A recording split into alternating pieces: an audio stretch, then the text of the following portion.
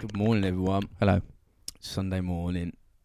Bright Drinking and a early. coffee again, man. I know, yeah. It's the Sunday morning usual, though, isn't it? Yeah. Bit of coffee, you know what I mean? It's all good. It's all good in the hood. You can't beat a real, not like a freeze-dried, like, instant coffee. Nah, it's a pile of shite, isn't it, really? It's got to be plungers. Yeah, it's going to be a plunger. Leave it plunge. Leave it plunge. Lovely.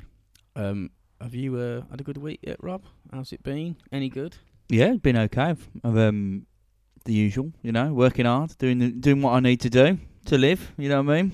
I went to the dentist on Tuesday or Wednesday, and I was in there for like literally 2 seconds. It was nothing. I couldn't believe how it's like 20 odd quid, and I was in there for probably 4 minutes. But while they were like looking in my mouth, I don't know why, but I was lying there trying to. It's not distract, but you just get bored, don't you?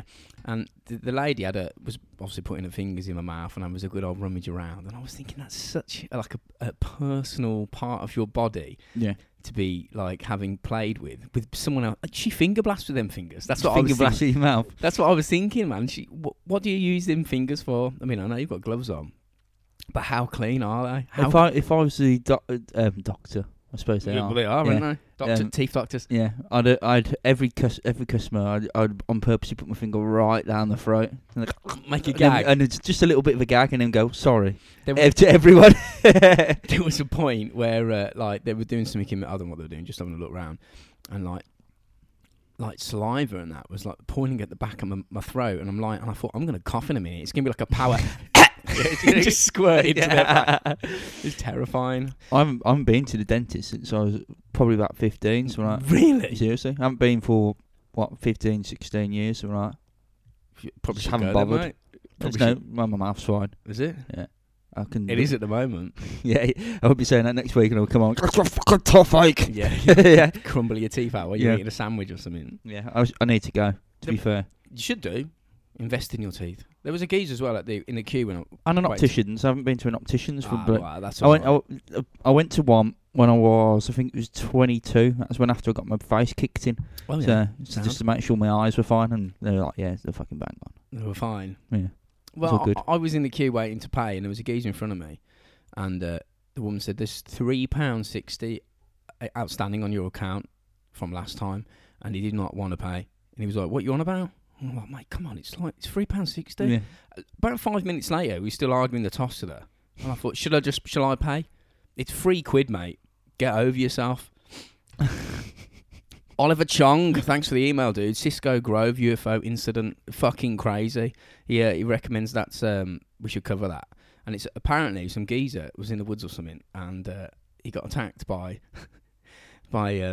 some form. I don't know if it's like a UFO or I don't know what it is, but he got attacked overnight and had to hide up a tree while these things. I was like, that is right up our street. Yeah. We're 100% doing that. Yeah, cool, man.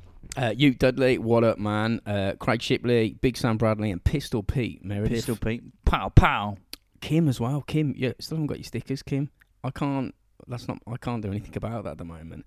There's a certain Australian podcast that has your address. They've been lazy and they can't be asked to do it. So you might have to. I don't know who they could possibly be, but we'll see. Yeah, man. And Big Ben, how's it going? Oh, thanks for letting us know about the volume. Did you notice that? No, I didn't listen to it, so I didn't know. I saw some of the comments, but Yeah. I didn't listen to it, so I don't know. That's the thing, because we don't. I mean, we're not like sitting about listening. We don't record these, then go, "Oh, I know. Let's listen to Let's them." sit here listening, masturbating to ourselves. Yeah. Once it's done, and we Yeah, forget about it. We put it on. Get on and to the forget next about one, it. yeah. That's it. Yeah, it's in the past. So if anything crops up, there's something like right. Let us know, because we won't know otherwise. Yeah, We haven't got a fucking clue. Like other than like Savile episode being a bastard, but whatever. yeah, That's gone. Yeah, So I think it was just being drunk that I faded volumes out or something. So apologies, people. Oh well. Jamie and Adam, what up, man? And Emily Barnes on Facebook. Have I got anything else to say? Have you got anything you want to cover? in our half-assed intros. I'll probably say hi to Ad, and thanks for letting us possibly use your music in some of the outros and intros and stuff. But we won't be doing it on this one probably, but we'll look into it and obviously stick it into something else. Yeah, I was having a look last night. Yeah, man. Quality stuff, man. So we'll definitely be doing that. So cheers, Ad. Nice one. Crack cushions, as always. Yeah, good old crack. get your fill Mr. Crack. on the Sniperoos. Sniperoos, mate. and you're wicked stupid. Go check them boys out. We got our details if we can be asked to go through them. It's robotsforeyes@gmail.com. You know the deal. Or Robots for Eyes into Google, and it comes up in the first sort of 3 or 4 sort of things of where Twitter, Instagram, Facebook. Oh, you're on Instagram now. I've done nothing. I've done the token effort basically, because I was talking about it. I thought I've got to set this up. So I set up, and I think I took a picture of myself. I don't know if it's even gone on. You should and start. That's it. In a minute. The thing is, you should be taking pictures of this now and going, here we are. Yeah. People want to know. I think they do. Well, maybe I'll start that next week. Maybe. You're going to be the bloke that sets up an Instagram account or a Twitter account and does nothing. Yeah. Nothing on, no posts. Yeah. No it just winds me up, because if I try and do something, it just goes all tits up. Like, I try and take a picture and it's like calling someone in Australia or something. For fuck's sake, it's cost me fucking $5,000 or something. It's easy to do. Do you understand it? Like Instagram, have you not gone on it before? Or is it? Well, I'm signed up to it, but I'm not really on it. As in, like, I'm just on it because I am, if you know what I mean. You want it because you feel like you need to be? Yeah, because of peer pressure, you know. Peer pressure! No, but I need to sit down and have a fucking fiddle with it. Have a fiddle. Yeah, see what's going on, man. If you want some stickers, you can have them. Just leave us a nice review on iTunes. iTunes. I'm going to say Where? iTunes. We get a lot of nice ones on Facebook, but iTunes would be helpful. Why? What's up with iTunes? Why is iTunes better? I know we get loads of people leave reviews, but they're leaving them on Facebook, not where it actually. I mean, it's nice, but it's not on the iTunes where it matters. Where the iTunes, where more people listen. iTunes. Yeah. So if you just do that, take a screen grab, send it to us, and we'll send you some stickers for free, yo. Yo, man. Thanks to my lovely girlfriend Hannah. I reckon that's about us done for the shit that we need to cover before we do an episode. So should we just do one? Let's do it, man. Hit it.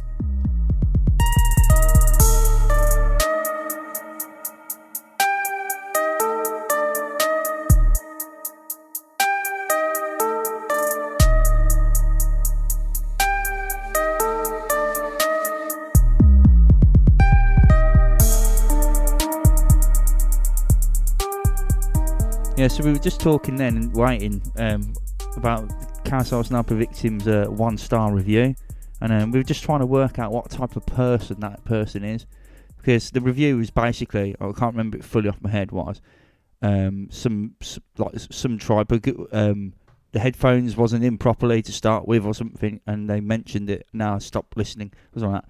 So this person, what would you reckon they look like? Fucking idiot. Look like a fucking idiot. The thing is, right, it's like people leave bad reviews on podcasts, but whoever does that shit, Why bother? If you don't like it, don't listen. it's as simple as that. Yeah, It's as simple as that. Don't it listen. is. Yeah, because what's the point?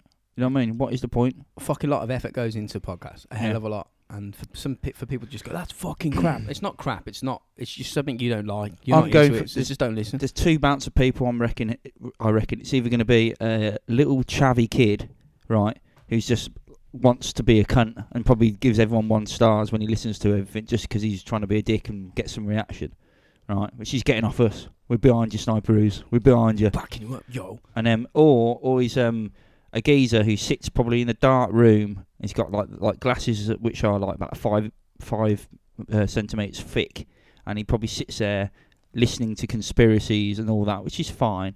But he literally just doesn't like any comedy or anything in it. He doesn't get it. I don't like it. Yeah, he doesn't get it. I Yeah. mean, look, come on, man. If that person can do better than Carousel Sniper Victim, right? That's the only way that they're allowed to. I hope cast this aspersions. gets to that fellow and he If loses you a 1 listen star. to us, give us a fucking 1 star and fuck off. Yeah, How's you that? prick. Yeah, have that, you fucking knob. So this is going to be the second instalment of the Sparrow trilogy today. Is it second Second instalment, number 2? number 2. Yeah, the 27 Club. So this is the name given to seemingly a long list of rock stars who end up dead at the age of 27. So whether that be like by their own hand, mad excess, or just bad luck. Yeah. It's not only rock stars, it's actors, artists, you know. The list's full of influential pop icons, basically. Yeah. And people noticed that many famous and influential people started to die around 27, a lot of them. So interest... It's the government. It could be, man. it could be. I think that a lot of interest, a lot of it kicked up in the 1970s. I think it was like 4 major rock stars. I think it was Janis Joplin. I think it was Jimi Hendrix, Jim Morrison, and I think someone else. Probably should know these things. I'm doing an episode on it. And they all died within a few months, I think, in the 1970s. And that's sort of people were like, what the fuck's going on? They're just caning it. That's what's going on. That's all it is. Put it down. It's been like end of episode. Yeah, that's it. 27, they got caned from about the age of 20 to about 27, and they just died. The body went, no! Thanks for listening. Yeah. If you want to leave us a review, 1 star, you can. I think the internet craziness really ramped up after Amy Winehouse died. Yeah. I heard about 27. I heard about the 27 Club before, but I hadn't heard much about it for a while, because I don't think many stars have died at 27. So hurry up, people! Let's get dying. Yeah, but who don't we like as a star who's under the age of 27? I don't know. Well, whoever they are, Bieber. they need to die. Fucking hurry up. But yeah, Bieber. I reckon he's a dude, actually, Bieber. Do you reckon? Probably. Look at him. He's made about 400 million quid. He's about 4. I can't knock him, can I? Yeah. Was he like 22 or something, didn't he? Or something, or 21, ridiculous. 22. He's doing something right. Yeah. He'd probably be dead before that. Well, apparently he's got issues, but I don't know. It doesn't surprise me, man. Yeah, it's They were talking about I think it was somewhere like Paris or something, and he apparently he was looking really down. He was having some dinner, having some lunch, and there's just queues of people standing outside watching him eat. Yeah, that would piss you off, wouldn't it? After a while, you couldn't imagine that. Imagine that every day. There's people just watching you at a restaurant, like literally standing there watching you. It's not like fun. Like a crowd of people. I'd be like, I'm just trying to eat, everyone. You know what I mean? I love your support and all this, but can I try and have a bit of a normal life as well? You know what I mean? That's exactly what it is. Yeah. Let me be me. You know what I mean? Let me be myself. Yeah. Many of these people in the 27 Club had a lot of mental health issues. Like Amy Winehouse, for instance, she even told her personal assistant that she thought she was going to die young, and even join the 27 Club. Yeah. She said that? I might even join the 27 Club. Yeah, not like, I fancy joining it, but she reckons she was going to die young. Yeah, well, that would have been good if she went. I think maybe it's 27. She predicted her own death. Oh, I've got I know this isn't related to this, but my prediction of Prince Philip dying, which was February this year, hasn't happened. Failure. Yeah, I failed. But he's in for a hip hop operation. A hip hop operation. Hippity hop. He's going to come out like a gangster. Well, Amy Winehouse, we all know she had a lot of troubles, didn't we? It sounds nuts that she would say that, but when you think about it, who is more qualified to assess how much she's caning it? Except herself. Her. So if only she's going to know how hard she's going at it, and she's probably, man, I might not fucking make this. I'm fucking really going for it. Yeah. Well, she knew. I suppose most people down inside, alcoholics, druggies and stuff, know down inside that they're risking it and they're going to probably die earlier because of it. Because let's be honest, that's what tends to happen. They can feel the effects on the body. You do get the odd legend who can live to like 105 who just on the piss constantly. You know what I mean? But Ozzy Osbourne. They're kind of like doing their own little league, aren't they? They're like, I don't reckon they're real. You know what I mean? They're just hardcore. Kurt Cobain even told, when he was 14 at school, he told one of his school friends that he was going to be a rock star and go out in a blaze of glory and die young like Jimi Hendrix. What? Really? He did, though. Yeah, he did, yeah. But is it a real thing? Are pop icons more likely to die at 27, following like a relatively short meteoric rise to fame? I mean, it seems to be the case. Do their deaths outnumber like the 27 group club? Is there like a statistical increase at 27, like many people think? Is it a combination of drugs, booze, and fame within stable states of mind? I think it probably is. I think it's the case. Obviously, they had an idea.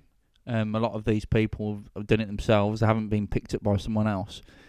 And then they, like you say, they shoot to fame really quickly. Everyone wants them to be there and here, there, and that. You know what I mean? Because they're the thing at the moment.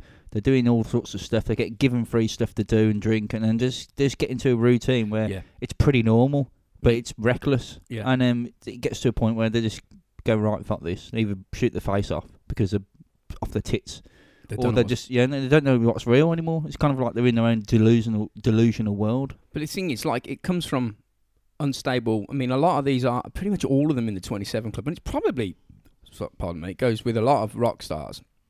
no one's really singing happy songs. No, they're all quite, well... And it's been said before, but Kurt Cobain's not writing epic Nirvana songs after a day at the office, followed by like a sit-down meal with his family. No. That's not happening, is it? No, it's not happening. And, well, Amy Winehouse is trying to make me go to rehab. And I said, no.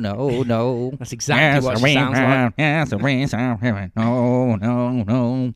Oh, yeah, I read it. I have the time. Yeah, I read whilst researching this that people were referring to them all as tortured souls quite a lot. That comes up quite a fair bit. Yeah. And I said that's a good description. Yeah, but I imagine it is, yeah. I really do think they kind of get disillusioned in their own world, because one minute they're kind of just playing to, 20 people and whatnot, and then within a year they're doing like 100,000 people, and they're doing that weekly. Yeah, and you know what I mean? And it's like before they were famous, they tended to be people that no one gave a fuck about. Yeah, but I can imagine when they've got 20 people listening to them and whatnot, they'll probably like them, obviously, hence why they're there. Yeah. And they'll probably go, cheers, see you later. But now they're getting people constantly coming up to them as well. It must be mental. Well, like the inspiration. I think it would drive me nuts. It would.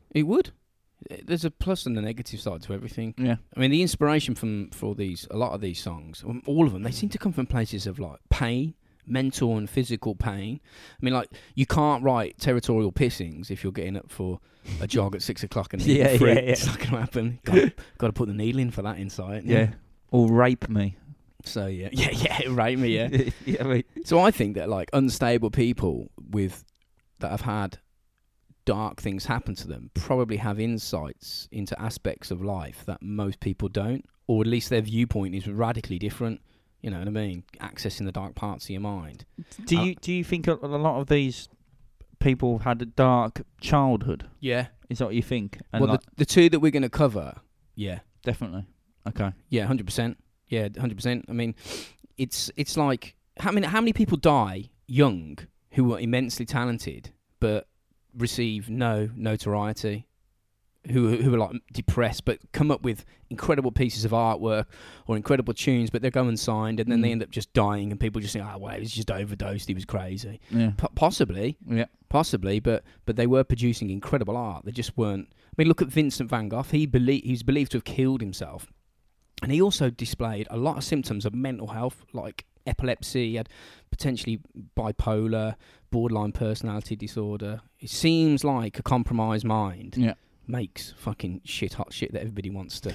Well, maybe because it's outside reality, as in like everyone else's reality. You know what I mean? Because they all got their own personal.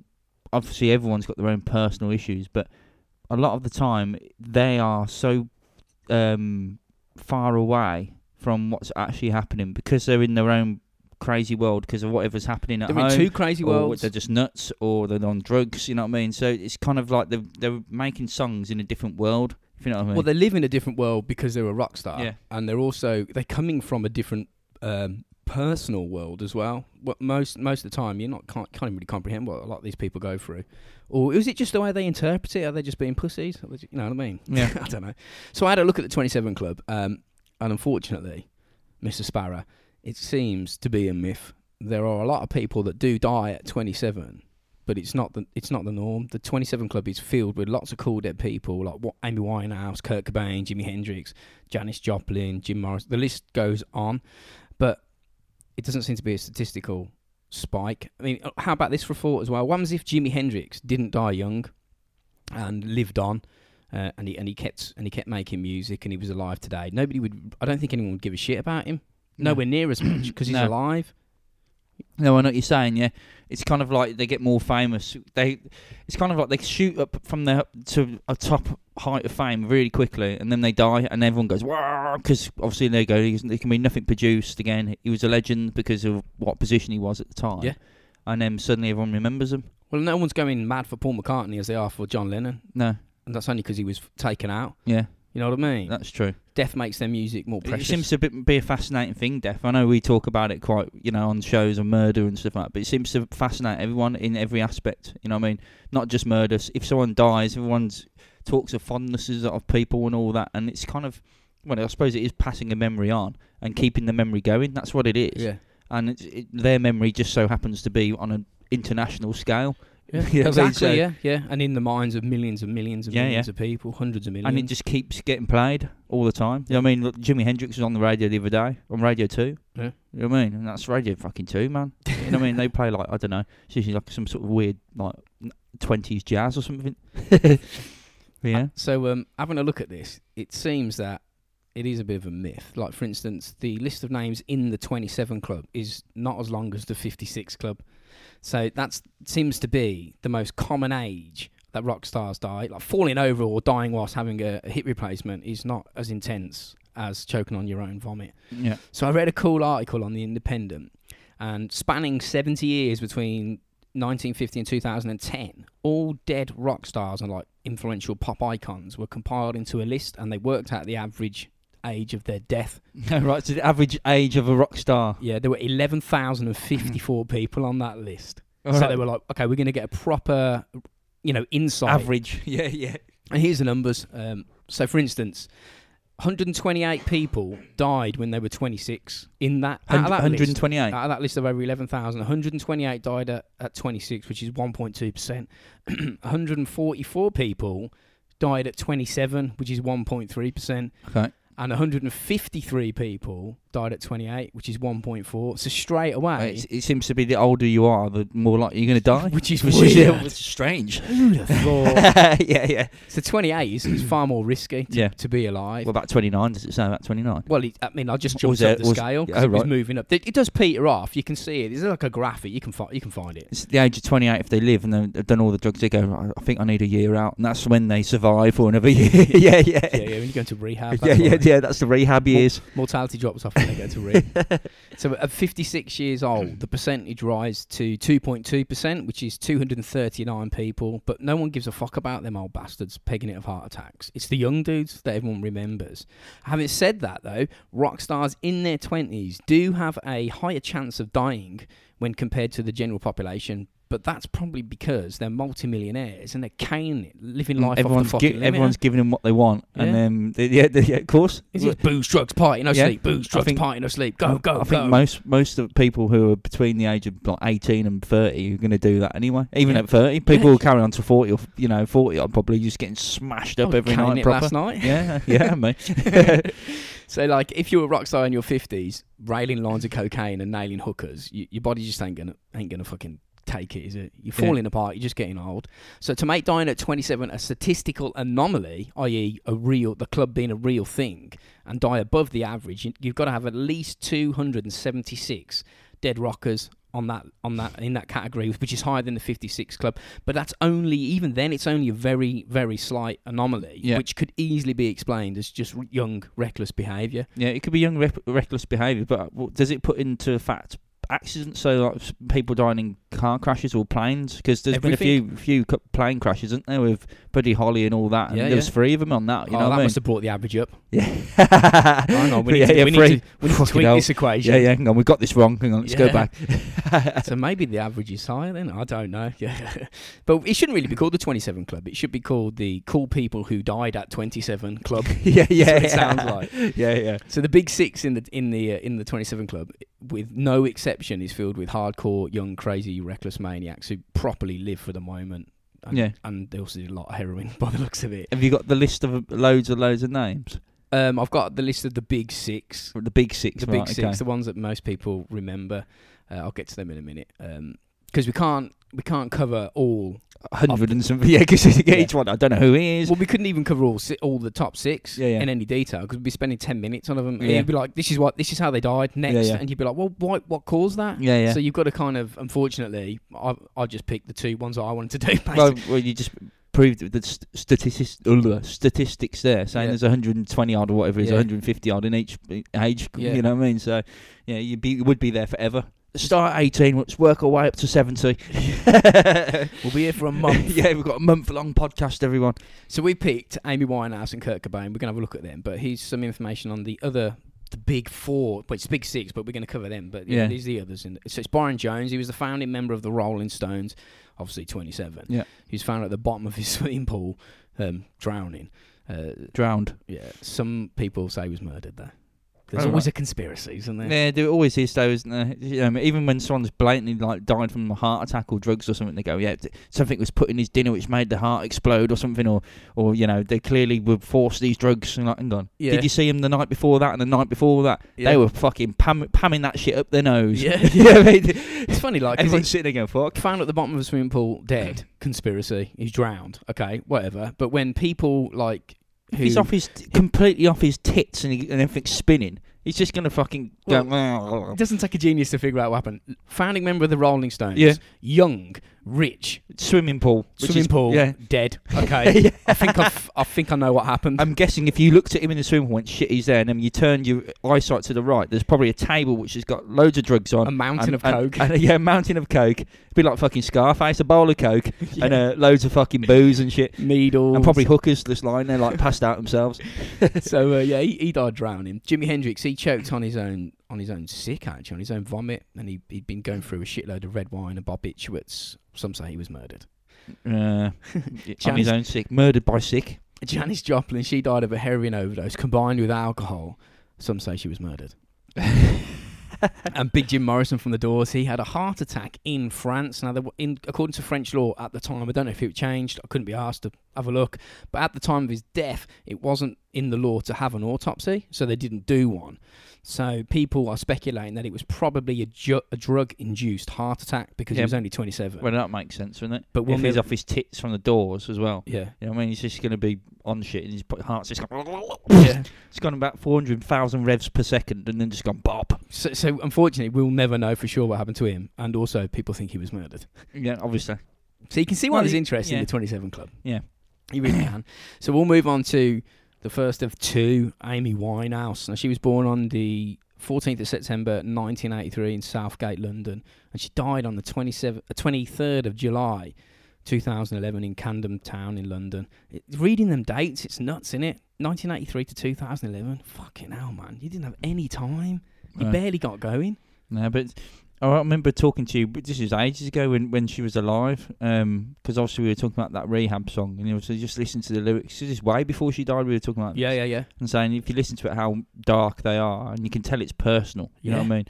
And then I showed you a clip of her, I think it was on Jonathan Ross show when she was about 19, playing the guitar and singing and looked, completely fine. And then you look at her, obviously, like some of her last gigs, and you think, what the fuck is going on? You're not the same person. You are not that person. You know what I mean? It's probably that fucking dickhead though, Blake, or wasn't it, who probably got her into it and ended up. Well, and she's obviously got an addictive personality, and she's gone fuck it. Yeah. It's just such a shame. I find the name Winehouse ironic, considering. Yeah. What happened. It would be funny, right, if she died in a wine house with a glass of wine. Be hilarious. That would be. I'd be like, fair enough. That's the way it should be done. She wanted to go out that way. Anyway, I'm sure you all know who she is, but we'll cover a bit of her. She came from an immigrant family, Russian Jewish and Polish Jewish background, and she's brought up around music, which is common. You know, in most fucking massive rock stars. Her dad was a London cabbie driver and her mum was a pharmacist, so mum was banging into drugs, yo. Yeah, giving her loads. Have a bit of this.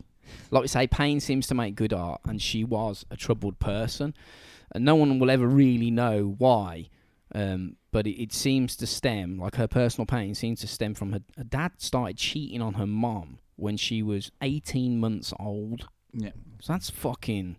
That's cuntish. Cuntish, yeah. And apparently the affair was an open secret within the family. Everybody knew, but said nothing.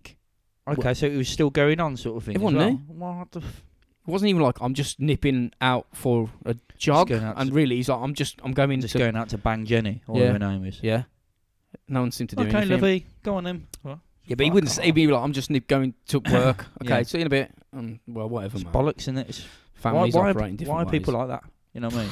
Arseholes. Oh, man, yeah. He was hooking up with a woman that he used to work with, and apparently Amy and their older brother Alex knew. They all knew this, but they'd call her, the woman that the dad was going to visit, Daddy's work wife. Like, literally, they knew. What? Fuck me, it's not healthy, is it? No. Why would the mom stand for that? No, I know. Weak. It makes me think, she's either she doesn't think. I don't know. Maybe he's a really fucking evil geezer, and she doesn't want to say anything. Don't say too much. He's alive. Or come and get us. I don't care. He can come and pick me up if he wants in his cab. It might cost him a lot of money from Camden I just think he Town. could do it. I just think they weren't happy, and families just do things, man. Families, nothing is what it seems. No, well, let's be honest, right? We don't know. We're jumping into shit, aren't we? We don't like, it's every family's different, you know what I mean? And some things seem crazy with normal people and nutters, and some things don't. Exactly. And that might not. Well, by the sound of it, it wasn't crazy in their family for that. It was just happened, and it was like, yeah, that's fine. Well, this obviously affected her musically. I mean, if you listen to her words, I mean, people disregard young children's feelings. You can fuck them up easily. You're moulding a child's worldview and, in essence, programming their minds, like uploading operating systems. You know, they're forming an image on how families function at that age, and it also influences how they can conduct personal relationships. Because if they see their parents doing this all their life, they don't really know what the norm is, whatever the norm is, you know what I mean? There is no fucking norm, but they don't know what's healthy or not. But the affair lasted till 1996, when the dad, Mitch, he had enough and basically moved out and moved in with the woman that he was seeing on the side, and he actually went on to marry her. So all of Amy's life, she was aware of this. I just don't understand why her parents didn't split. It seems like they were with the wrong person. Yeah, but it kind of bugs up the kids' heads more, surely, if he's just popping out to get some milk and they all know what's going on. It's kind of surely that's not good for the kids, because they're going to think that's a normal thing to do as well. When really it's not, when as a family, because it clearly breaks families up and destroys families as people, you can tell. Well, it just move out and make it official. They think, oh, it's me, it's dad and mom, it's me against her. I'm moving out. She doesn't like me. I don't like her. Whatever. And they think it's like boyfriend and girlfriend issues, but it's not now. I'm afraid you've got fucking kids. You have to forget your feelings between the two of you, and you've got to look at your children and what potentially you're doing to them. I mean, her parents said that it didn't even seem to affect her. You're like, what? Yeah, it's just like a normal thing, yeah. You fucking did, fools. Breakups are horrible, rotten, life-changing events. Yeah. But it gives you some dark shit to write about, which is what she embraced. And she had no way to express herself clearly. Nobody would listen to her. Her dad didn't really care about her feelings. And I think not being listened to, I suppose, could be like becoming a musician with a captive audience was appealing, especially after, like, most of her tunes, all of them are heartfelt personal messages. Yeah. You know what I mean? You're going to listen to me now, sort of thing, because she's got a captive audience. So she started playing her brother's guitar when she was 14, and by the age of 16, she had a demo tape that she'd recorded. Apparently, a classmate sent it to a record label, and they were like, what? This is coming out of a 16-year-old girl? Sign her up. Yeah. It's incredible, isn't it, her voice? It's unbelievable. It is. When you see her, you're like, that doesn't... If you see her, especially like before she was famous, when she's sitting down with the guitar and she starts strumming, you're like, yeah, man, cool, man, you can play the guitar. And then when she starts singing, it's like, hang on a second. Yeah. This is next level. Yeah. This is ridiculous, you know what I mean? On that Jonathan Ross show clip, she was... You know, it's incredible. It is incredible. It's unbelievable. Brilliant. Anyway, so when she was around 16, she's like banging to 60s girl groups. I mean, you can kind of tell with the style, can't you? So, and she had a bit of an edge to her as well. You could see that in her eyes. Yeah. Apparently, she'd like she used to like dote on you, say things that make you feel really, really, really good, be really like close up and intimate with her eye contact, and really win you over. And then say something really spiteful and crush you again and put you back down. Apparently she used to do that quite a lot. That could be a throwback from... You've got to be cruel to be kind. You know what I mean? That's like... I think that's a throwback from her childhood. It probably is. It's probably something to do with the dad or the mom. It's going to be, you know... Well, a dad would be like, oh yeah, I'm being really, you know, caring towards my child, and then... See ya. Yeah. And I think, you know, she's going to inherit that trait. Yeah, of course she is. She was a massive fan of Frank Sinatra and named her debut album after him, actually, which came out in 2003. It got to number 3 in the charts and sold, I think it was 1 million copies straight away. Won a shitload of awards and went 3-time platinum, you know, blah, blah, blah. A lot of fucking notoriety. Yeah. And she essentially just kicked the musical door open. Everyone was like, who's this small, mad little girl that's walked in? Just walked in and gone, oh my God, she's amazing.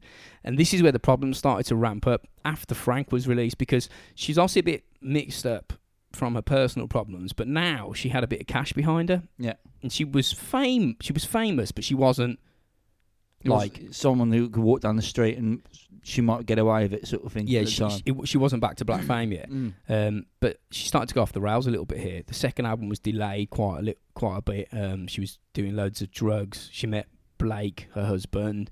She's a bit of a wreck. And on October the 27th, 2006, her second album, Back to Black, came out, and that was it. She was fucking On it then, big time. Yeah, and everyone knew that she was the dog's bollocks. There was Yeah. no messing. She's like, yeah, you're God, basically. You Yeah. can do what you like. She won 5 Grammys for that album alone. She was huge, like too big. The fame was overwhelming, and like we were saying before, I think people, the general consensus, including me, that it's all great being famous, but it ain't. No, it's got to be, like I was kind of saying earlier on, there's got to be some sort of psychological effect. I wouldn't be able to handle it. I'd be like, I just want to be on my own, or I just want to be with people. I don't want people coming up to me all the time. Well, you can see I don't mind people coming up to me and going, all right, mate, how's it going, blah, blah. But all day, every day, even when you sit down eating or, trying to have a drink or a shit, you know what I mean? They're going to be there, and you just be like, just fucking let me have a shit. Yeah. Yeah. Yeah. Well, you can see why these people, the public opinion is they become recluse. It's not that becoming recluse. They're just like, fuck it. If I go out my front door, you fuckers I'm gonna get battered, are going to yeah. start talking to me constantly. I ain't if going to get anything in, done. Yeah. I'm all right. Yeah. I mean, you can't go to the shops. You'll get mobbed. Yeah. I mean, I saw something Liam Gallagher said. He was like, they said, do you ever like, what's your favourite like cheap meal or some shit like that? And he was going on about, I can't remember what it was about.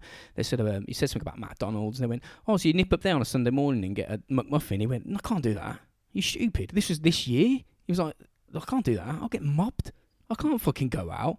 It's true though, isn't it? Yeah. You can't enjoy a meal out without people asking for photos or autographs. Your family life is scrutinised, and if it's jaded anyway, that's not much fun. Your personal and private relationships are in the press. They're outside your house, all the time. Crazy. Yeah. It's like stalking, isn't it? Yeah. She attacked him as well. I've seen, like, when the press are out there, she'll turn around. She had fucking fire in her belly, Winehouse, and she'd fucking hit you. I like her. She just had enough, didn't she? She was just like, fuck off. I just want a fucking day of, like, normalness. I'm just fucking Amy Winehouse. Yeah. All right. Yeah. 5 years ago, no one gave a shit about me, and now you're all fucking hanging off every single word, but I'm the same person. Yeah. Leave me alone. But it's like it has, like, scaled polar opposites. The fame is, like, on the plus side, it's fucking immense. And then on the negative side, it's fucking terrible. Yeah. You know what I mean? It's sort of scaled. Well, that's what I was saying about you're not really living in a real life. It's kind of like a weird part because, like you say, you got major fame and then you got the ultimate downs because of the fame. Yeah. You know what I mean?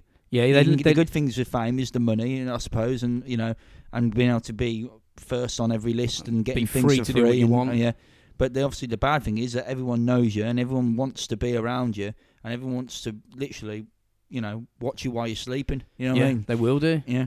Yeah. Like we said before, I can't remember if I said at the beginning, but yeah, they come from they exist in two very strange realities. Yeah. They live in their own personal reality where they've had fucked up shit happen to them. And then because they wrote about that fucked up shit, they're now living in another strange place, which is full on. Where everyone loves the fuck out of them. Standing on stage in front of fucking hundreds of thousands of people. You can't, like you say, you can't go and have a shit without someone. That's not normal. You know what I mean? No, exactly.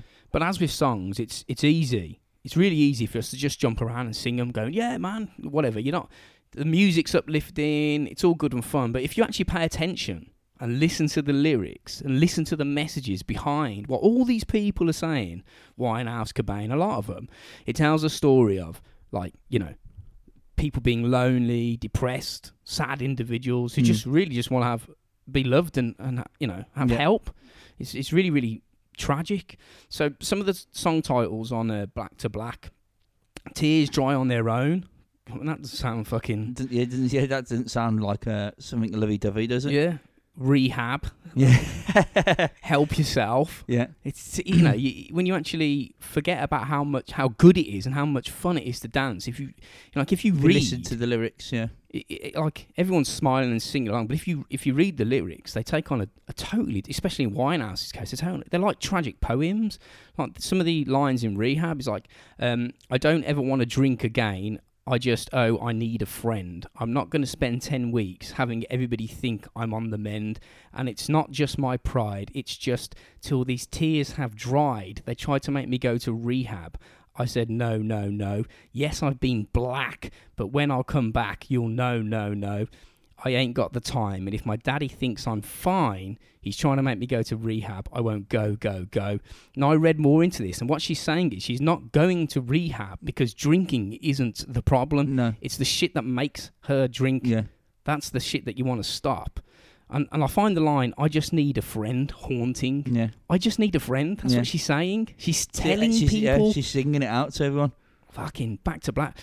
We only say goodbye with words. I died 100 times. You go back to her, and I go back to black. Yeah, so that's... Whoa. Is that a reference to her dad, or was that a reference to Blake I doing think it's something? Blake. Yeah. And that, yeah. I mean, they're You not know, happy going out- lines, no, are they? No. So after listening to this podcast, just go and listen to the tunes from The all of lyrics, these yeah. people. All the lyrics.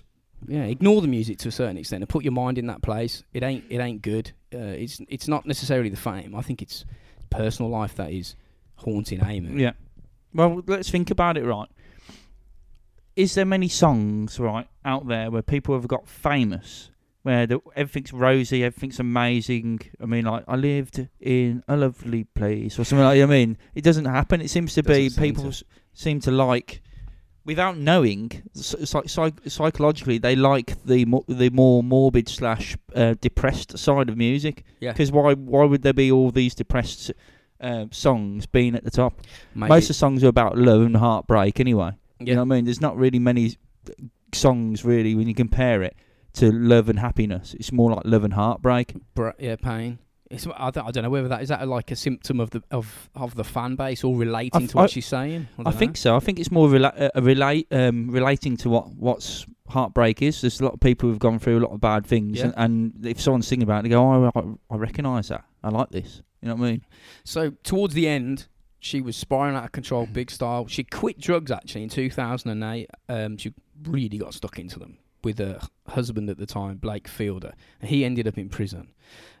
He went down for 32 months for burglary and having a fake gun. And I think, is that fucking against the law? Don't they sell fake guns to kids? Isn't that a toy gun? Why are you getting put in prison for that for?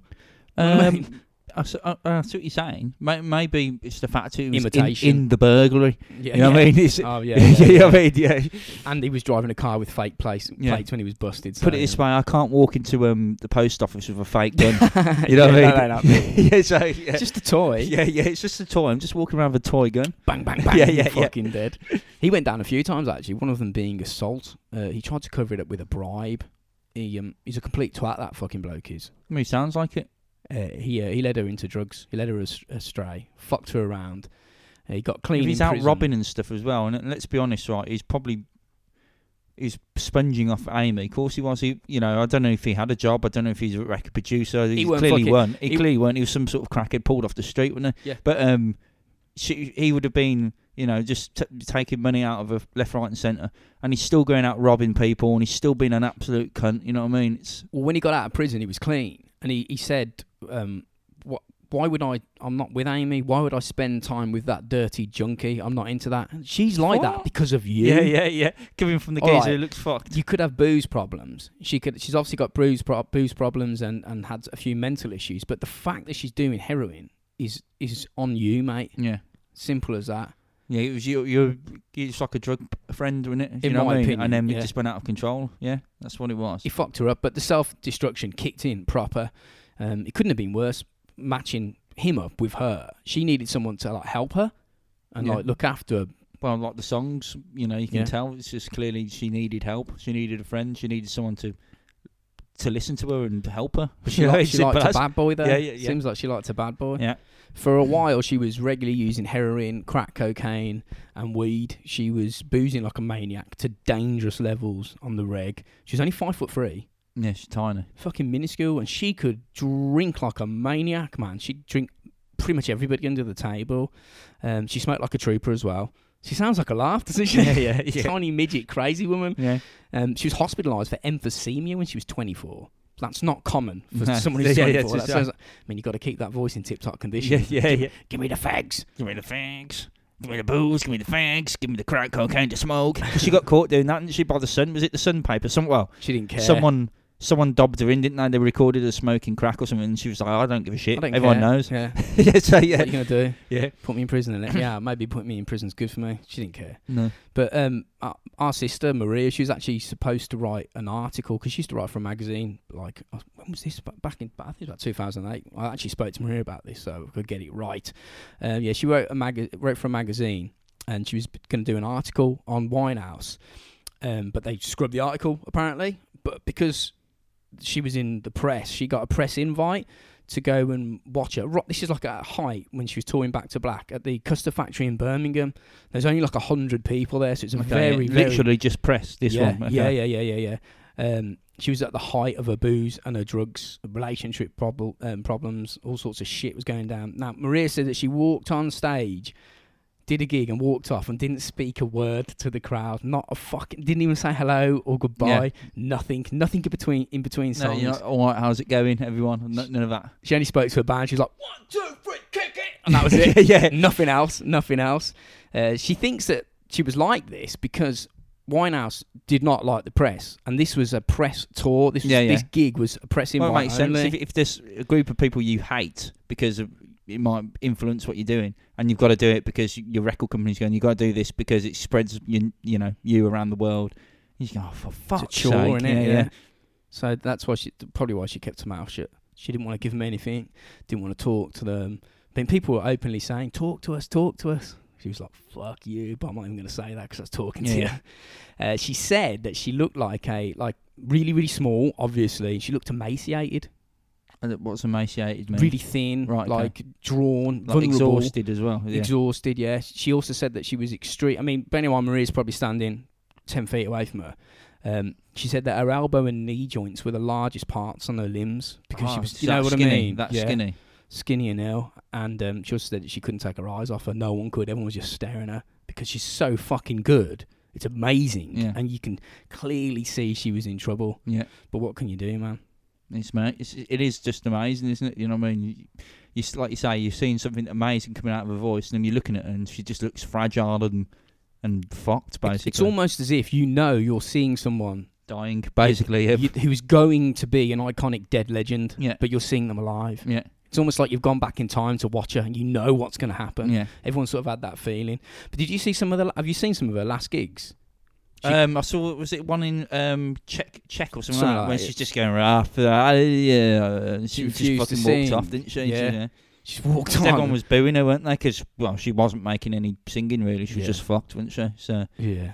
There's a lot of interviews that you can see when people are talking to her. They'll ask her a question, and she'll answer momentarily for the first 5 seconds with information that is regarding, important to the question, and then she'll deviate and then wander off on a fucking mad tangent and start talking about shit that's not even relevant to the question. Yeah. Her eyes are rolling, and then she'll bring it back in and then wander off again. It was just fucking. Yeah. You can look at it and go, you can't string it together. This is fucking. It's like slow motion death. Yeah. It's really, really, really sad, man. Because it is completely avoidable. The thing is, like you're saying, everyone could see it happening as well. I mean, it sounds mental, but one of my friends, Chris, we were funny if we were talking about her. Probably a couple of weeks before she died, and we were saying that she'd be fucking dead soon. And when it propped up on the news, I remember everyone was outside. It was outside the house, and I saw it, and I just went, oh, yeah. Usually you go, oh fuck me, they're dead. You know what I mean? I just went, oh, we knew it was coming. Well, you know what I mean? In the lead up to her death, she'd stopped drinking for a few weeks until she started again. Yeah. And she was actually found dead in a £2.6 million London home by a bodyguard. He's called Andrew Morris. He was like a good personal friend. Okay. He'd been on holiday for 3 days, and he'd left her to her own devices. And she wasn't drinking, you see. But probably not a good idea to leave somebody like that. She's very fragile, very troubled. And when he came back from holiday, he said that he knew she'd been drinking, but not like to her usual standards. Yeah. She wasn't fucking caning she wasn't twat-faced. She drank for a further 2 days when he was there at a reasonable pace, and he actually said that he'd seen her drunk many times in the past to know if she'd gone too far. Too much, yeah. She didn't overdrink. In the last days up to leading to her death, she wasn't drinking to get drunk. She was just doing it for like a normal person, but not really, because you're Amy Winehouse and you can't have 3 pints and walk away. That's not normal. Yeah. It's bullshit in a way. So on the Friday night, the night that she died, he could hear her laughing and listening to music, watching like YouTube or whatever in her room. Apparently, they both watched YouTube together of some of her gigs, and he last spoke to her at 2 a.m. on the Saturday before going to bed. He said that she was tipsy but calm, in good spirits. Smirnoff is a good spirit, isn't it? So he checked in on her when he woke up at 10 o'clock in the morning on Saturday. He said that he opened the door, looked in, she was lying on a bed and she didn't move at all, thinking that she's still asleep because it wasn't, that's normal for her to... Yeah. Well, if it's up to 2 in the morning boozing and stuff, there's a chance that she's going to be asleep still at 10. She's not getting up for a jog at 9 o'clock in the morning. So that was normal. And apparently around 2:30 to 3 o'clock in the afternoon, he said it was still silent. There was no noise coming from my room, so he thought, fuck it, I'll go and check in again. Because usually she'd be up, rummaging around, doing whatever. You'd hear her. Then this is when he knew that some shit was going down, because when he opened the door, she was in exactly the same position on the bed that he was in the morning. She hadn't moved one fucking bit. So he's like, oh my God, some next level shit's gone down. I could have intervened earlier, checked her pulse, couldn't find one, called the emergency services straight away. Now, when the paramedics arrived, they found her fully clothed on her bed. She had a laptop open.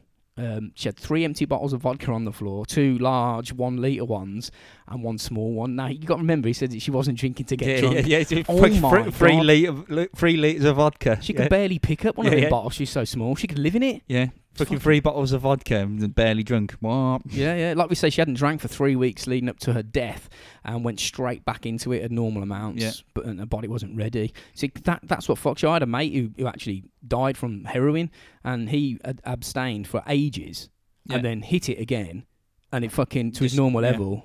And that was it. To the level he was previously, and then that wiped him out. Can't hack it, yeah. The amount of alcohol found in Winehouse's body was enough to stop her from breathing and put her into a coma. I mean, there was 416 milligrams of alcohol per deciliter of blood.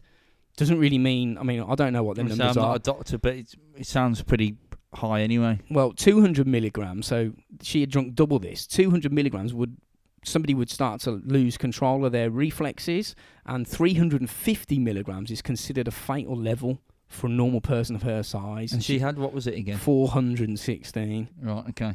Just for comparison, the legal limit for drivers, the drunk driving limit in the UK is 80 milligrams. Yeah. She's fucking 5'3". Yeah. She must have been drinking fatal amounts regularly to be able to withstand that. The autopsy also said that her vital organs, including her liver, kidneys, and all the your drinking organs that you need, were all in perfect health. I mean, that could just be her age. I don't know, man. She might have just been a miracle drinker. Yeah. Well, you like I say earlier on, you can hear people who are alcoholics and they die from liver failure and all that, and then you hear so much who live to like 100 odd. You know what I mean? Yeah. And they're fucking boozing like a fucker even to the day they die. Yeah, it does happen with like this. Yeah. Actually, a doctor saw her apparently the night before she died. Who said that she seemed calm but somewhat guilty because she'd been drinking. Oh right. And said that the doctor was like, "Why are you drinking then? If you feel guilty, why are you doing it?" She said, "Because I'm bored. I'm just bored." Yeah. She apologised several times. In that documentary called Amy, I watched that on Friday. She won a Grammy, apparently. I think it was a Grammy, I might be getting it wrong, shows how much attention I paid. And she'd won it, and she walked off the stage, and one of her mates was there, and she's like, what's it like? You just won a fucking Grammy? And she's like, it's boring without drugs. You're like, oh my God, we've got mega problems. Yeah. You know what I mean? This person, needs to be sort of locked in you need a help. Clean room for a long time. You need to not do this job anymore. Yeah. You need to take your money, take your winnings, and go and fucking go to Barbados or something, just stay there for a couple of years. Yeah. That's the only way you could help her. But also the doctor was asked about suicide, whether that could have been an issue, and said, nah, man. She specifically said that she didn't want to die the night before she died. Okay. Coroner's verdict was misadventure, saying that she died of alcohol poisoning after binge drinking following a period of abstinence. She had drunk a level of alcohol commonly associated with fatalities. Okay. And she voluntarily consumed the booze. There was nothing suspicious. But she had apparently been having a series of seizures brought on by binge drinking. And what people think is that she suffered, because she was having seizures. People were looking after her. Okay, yeah. She actually was hospitalised, and they said that if if you continue drinking, this might kill you. The seizure from the drinking might kill you. Yeah. And that It might not have been the drink which killed her. It was it's the seizure from the drink which might have killed her. Yeah, they think that she might have had a seizure during the night at some point when the bodyguard had left her, but because there was no one there to help. She might have lived, but I doubt it.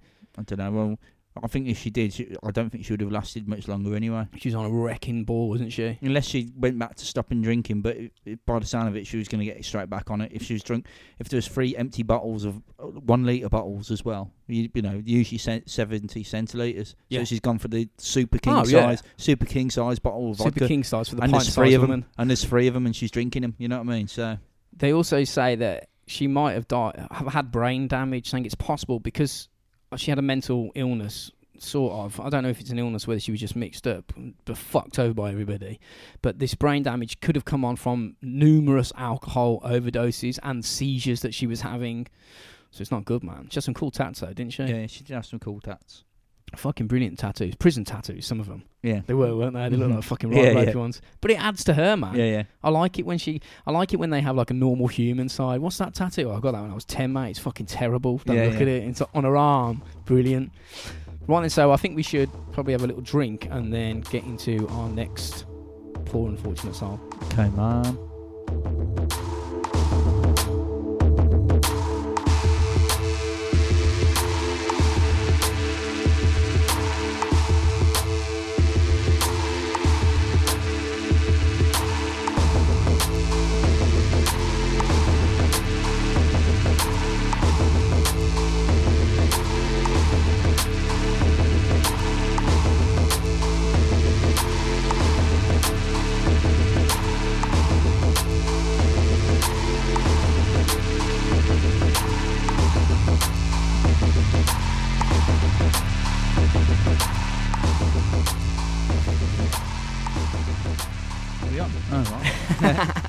Hello. So I could just hear the toilet still going. Yeah, I just had a quick piss, everybody. Thought you'd all like to know that. Yeah, that's it. Good piss. A long piss. Was it? Yeah. It was pretty long, to be fair. Saw that coffee. Yeah, it's all good. Kurt Cobain. What a fucking legend, man. Yeah. Kurt Donald Cobain, what can you say about him? He's basically a god. Yeah. In my opinion.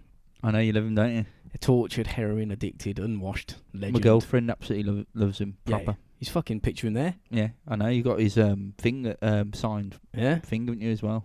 He gave no shits, that man did. Yeah. He didn't care about anything. He didn't try and fit in. He didn't do anything. He was an angry individual, though. Yeah. He was a slightly pissed off person, if you were to listen to his music. He resented fame and fortune, even though he wanted it and got it. Yeah. He was a loner who openly stated that he hated people, which it's not. I mean, you're a rock star. I say that all the time, though. I hate people. He was just a general oddball. It's like you.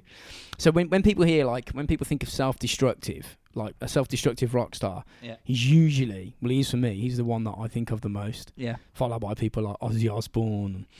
He was number 1 on the list there. He was a wreckhead. Yeah. Proper serious. His music, Nirvana, they were totally in your face.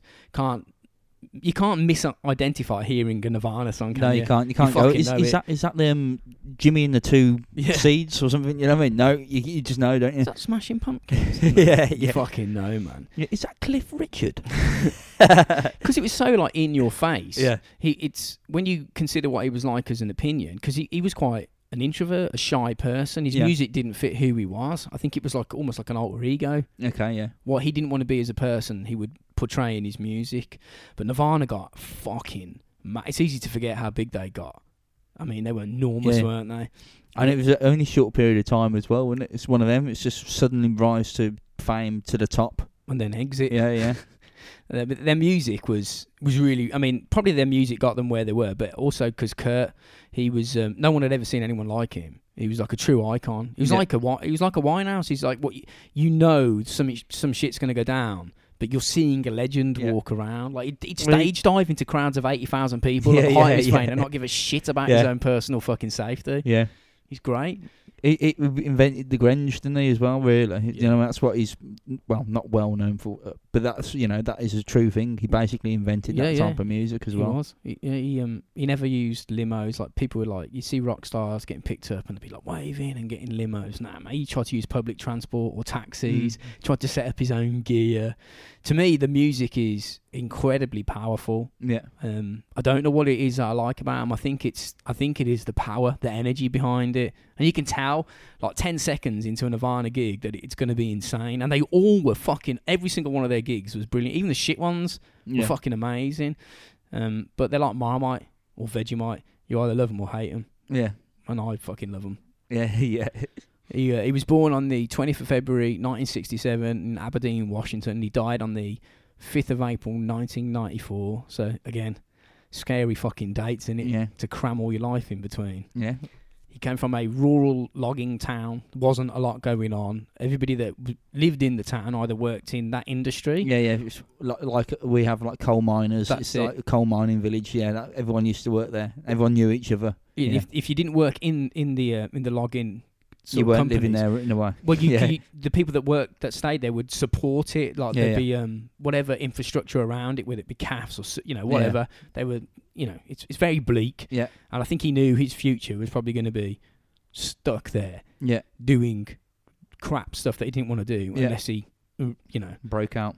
Yeah, and did something reckless and he did, didn't he? Yeah, he fucking got out all right. Yeah. Did it good and proper. His mum was a waitress and his dad was a car mechanic, so it's like normal people, normal family life. Yeah. But I'll add this here, both his mum and his dad had a history of mental problems. Okay. So it's like, tick. Yeah, on our checklist. That's the first one, tick. Yeah, it was a loving family. People say that Kurt was a happy child. He was always smiling, good-mannered boy, loved life, loved art, loved music. He was just a nice young lad. There was no telltale signs of any sort of demons inside. Yeah. He was fucking a far cry from how he appeared in the public eye. His mum was banging to music, and that's what, I mean, it's like Winehouse, in it. In fact, it's in the family. Yeah. That's why he got into tunes, because of the parents' influence. His first instrument, though, was the drums, apparently. Okay. But he didn't have a real kit. It was too expensive, so he played on pots and pans, which is pretty fucking cool. Yeah, man. it's pretty cool. If you had a recording of Kurt Cobain playing that, I can see him sitting out the front playing. Ding ding dang dang. Yeah. When we go through what happened to him, you'll understand why bands and artists like Nirvana and Kurt Cobain are few and far between, because you've got to have some next level shit happen to you, but you've also then got to achieve fame. Yeah. And then coherently put it into an art form that everyone, it's like a series of bad circumstances that have got to lead you to where you are. So his happy life, completely carefree, because it was, ended when his parents divorced when he was 8. Apparently it was over money issues. Okay. Being in a tiny little town, it's not helpful. There's not a lot of, your horizons aren't very broad. He was totally unaware that this was going to happen, and really his world collapsed. I mean, at 8 you can't grasp what a divorce really means. No, you don't really know. It's just all you know is mommy or daddy is going away, basically. It got really bad. They were constantly screaming at each other, saying hurtful shit right in front of him, showing a nasty side to themselves that he didn't know existed. Now, for an 8-year-old boy to hear parents screaming they hate each other and get the fuck out or whatever, if you weren't aware that was going to happen and it suddenly started happening, he was a very sensitive lad, apparently. Yeah. You wouldn't know that from Nirvana's music. No, yeah. It's true, though, isn't it? Yeah, it's mental, isn't it? That kind of calibre of aggressive music came from really what people are regarding as a almost quiet, silent individual. Yeah. But when all this was happening, his parents splitting up, he couldn't really understand what was going on. It affected him badly. He retreated into himself, closing off to other people. His mum moved on and started seeing somebody else. Now, you're going to, aren't you? It's life. That fucked him up even more. His world was completely broken. Seeing a split is one thing, but when your mum remarries, and that's not even your dad. Yeah. So that freaked him out. He asked his dad not to remarry. And his old man says, yeah, I ain't going to remarry, don't worry. But he did when he was 11. I don't think he realised how much it was going to fuck him up. And his new wife, his old man's new wife, had 2 children. Okay. They got all the attention. So not only is his mum married, now his dad's married, and now he's got 2 more fucking kids coming into his family who are older than him. And what it was like once a solid block of love that would last forever in his eyes was now being fucking completely destroyed. Yeah. And this was the beginning of the mighty Kurt that we were all familiar with. This is where he came from. He became lost and a lonely person. He was completely abandoned by his family, and he sort of began to blame himself. When his parents split, he briefly lived with his mom, but ended up moving with his dad. And at 14, he moved out of his old man's house and started living with various family members because he got remarried and he brought other kids in. He was like, fuck this. What the fuck's going on? So he was living with family members and friends, and he'd basically sofa surf. Literally was, like a nomad. He kind of lived like that up until Nirvana fame. Okay. Until he had the dough to do his own thing. Yeah. So in a few years, he went from like a seemingly solid family to sleeping on sofas, whilst his parents started new lives with different people and had children of their own. Yeah, so it's kind of like he's been he feels like he's been pushed away, doesn't he, as well? So, yeah. Imagine if they hadn't split up, it wouldn't have fucked him up. He might be working in an office somewhere. Mm-hmm. Kurt Cobain. Go and speak to Kurt Cobain in IT. Yeah. What? What are you talking about? This sounds mental now, doesn't it? Yeah, you're going in to got a problem with a hard drive or something. You go down to IT to see Kurt Cobain. Yeah. You're thinking he's going to be some crazy rocker, and he's just like a normal bloke. Yeah. Probably fat and podgy. Yeah, probably is. Yeah, probably bold. Yeah. You're Kurt Cobain. Yeah. Yeah, you're better off dying, mate. The alternative universe. Yeah, he lived with his uncle. His uncle was a good dude, actually. He tried to help him. He said for his birthday, you can pick whatever you want. Pick whatever present you want, and he picked a guitar. Obviously, that's a way he was able to figure out how he could express himself. He suffered from bad health from the get-go. He had depression, which came on probably because of family fuckery, and a crippling mystery stomach illness, which plagued him right to the end, or so he says. It was like chronic pain. He blamed it on the way he sang as well. He said the way I'm very guttural in my singing, and it's aggravating my... It's wrecking his stomach. Apparently so. He had a curvature of the spine, which is, he says, was aggravated by the weight of carrying the guitar all the time. Probably, maybe, I don't know. Who knows? He started doing drugs when he was 13, smoking a bit of weed, whatever. Then he got stuck into LSD, apparently in massive quantities. Nice. Which helps forms your art, I suppose. And he would huff solvents as well. Whatever he could get. Solvents. Yeah, man. I go on mad booze binges as the norm. All that combined with being unstable and in one of the biggest bands of the planet at the time, and also being a spokesperson for a whole generation, you can see how shit gets out of control, man. Yeah. I often think that sometimes before people get famous, they should go, okay, this is what's going to happen. We can tell there's a good chance now that your band is going to go fucking ballistic. So what we need to do is we need to sit you down with a psychiatrist and figure out whether you'll be able to take what's about to happen to you. Yeah. He even said that there should be some sort of course that like rock stars go on before they become rock stars to help you prepare for how crazy it's going to get. Yeah. Because it is. It's just mad. Nuts. He took heroin for the first time in... fucking that drug. In 1986 when he was 19. Now, he said he used it on and off, which is rare for fucking heroin, because usually that fucker gets under your skin. Yeah. And the next thing you know, you're living under a bridge, totally homeless, with scabs going through your socks, sucking off tramps for money. Yeah, for pints of vodka. Yeah. That's a result, that is. He said he took heroin for no other reason but to manage the stomach pain that he was enduring, like it's self-medication. He said he shot up for 3 days continuously, and then he didn't have any stomach pain. He thought, fuck it.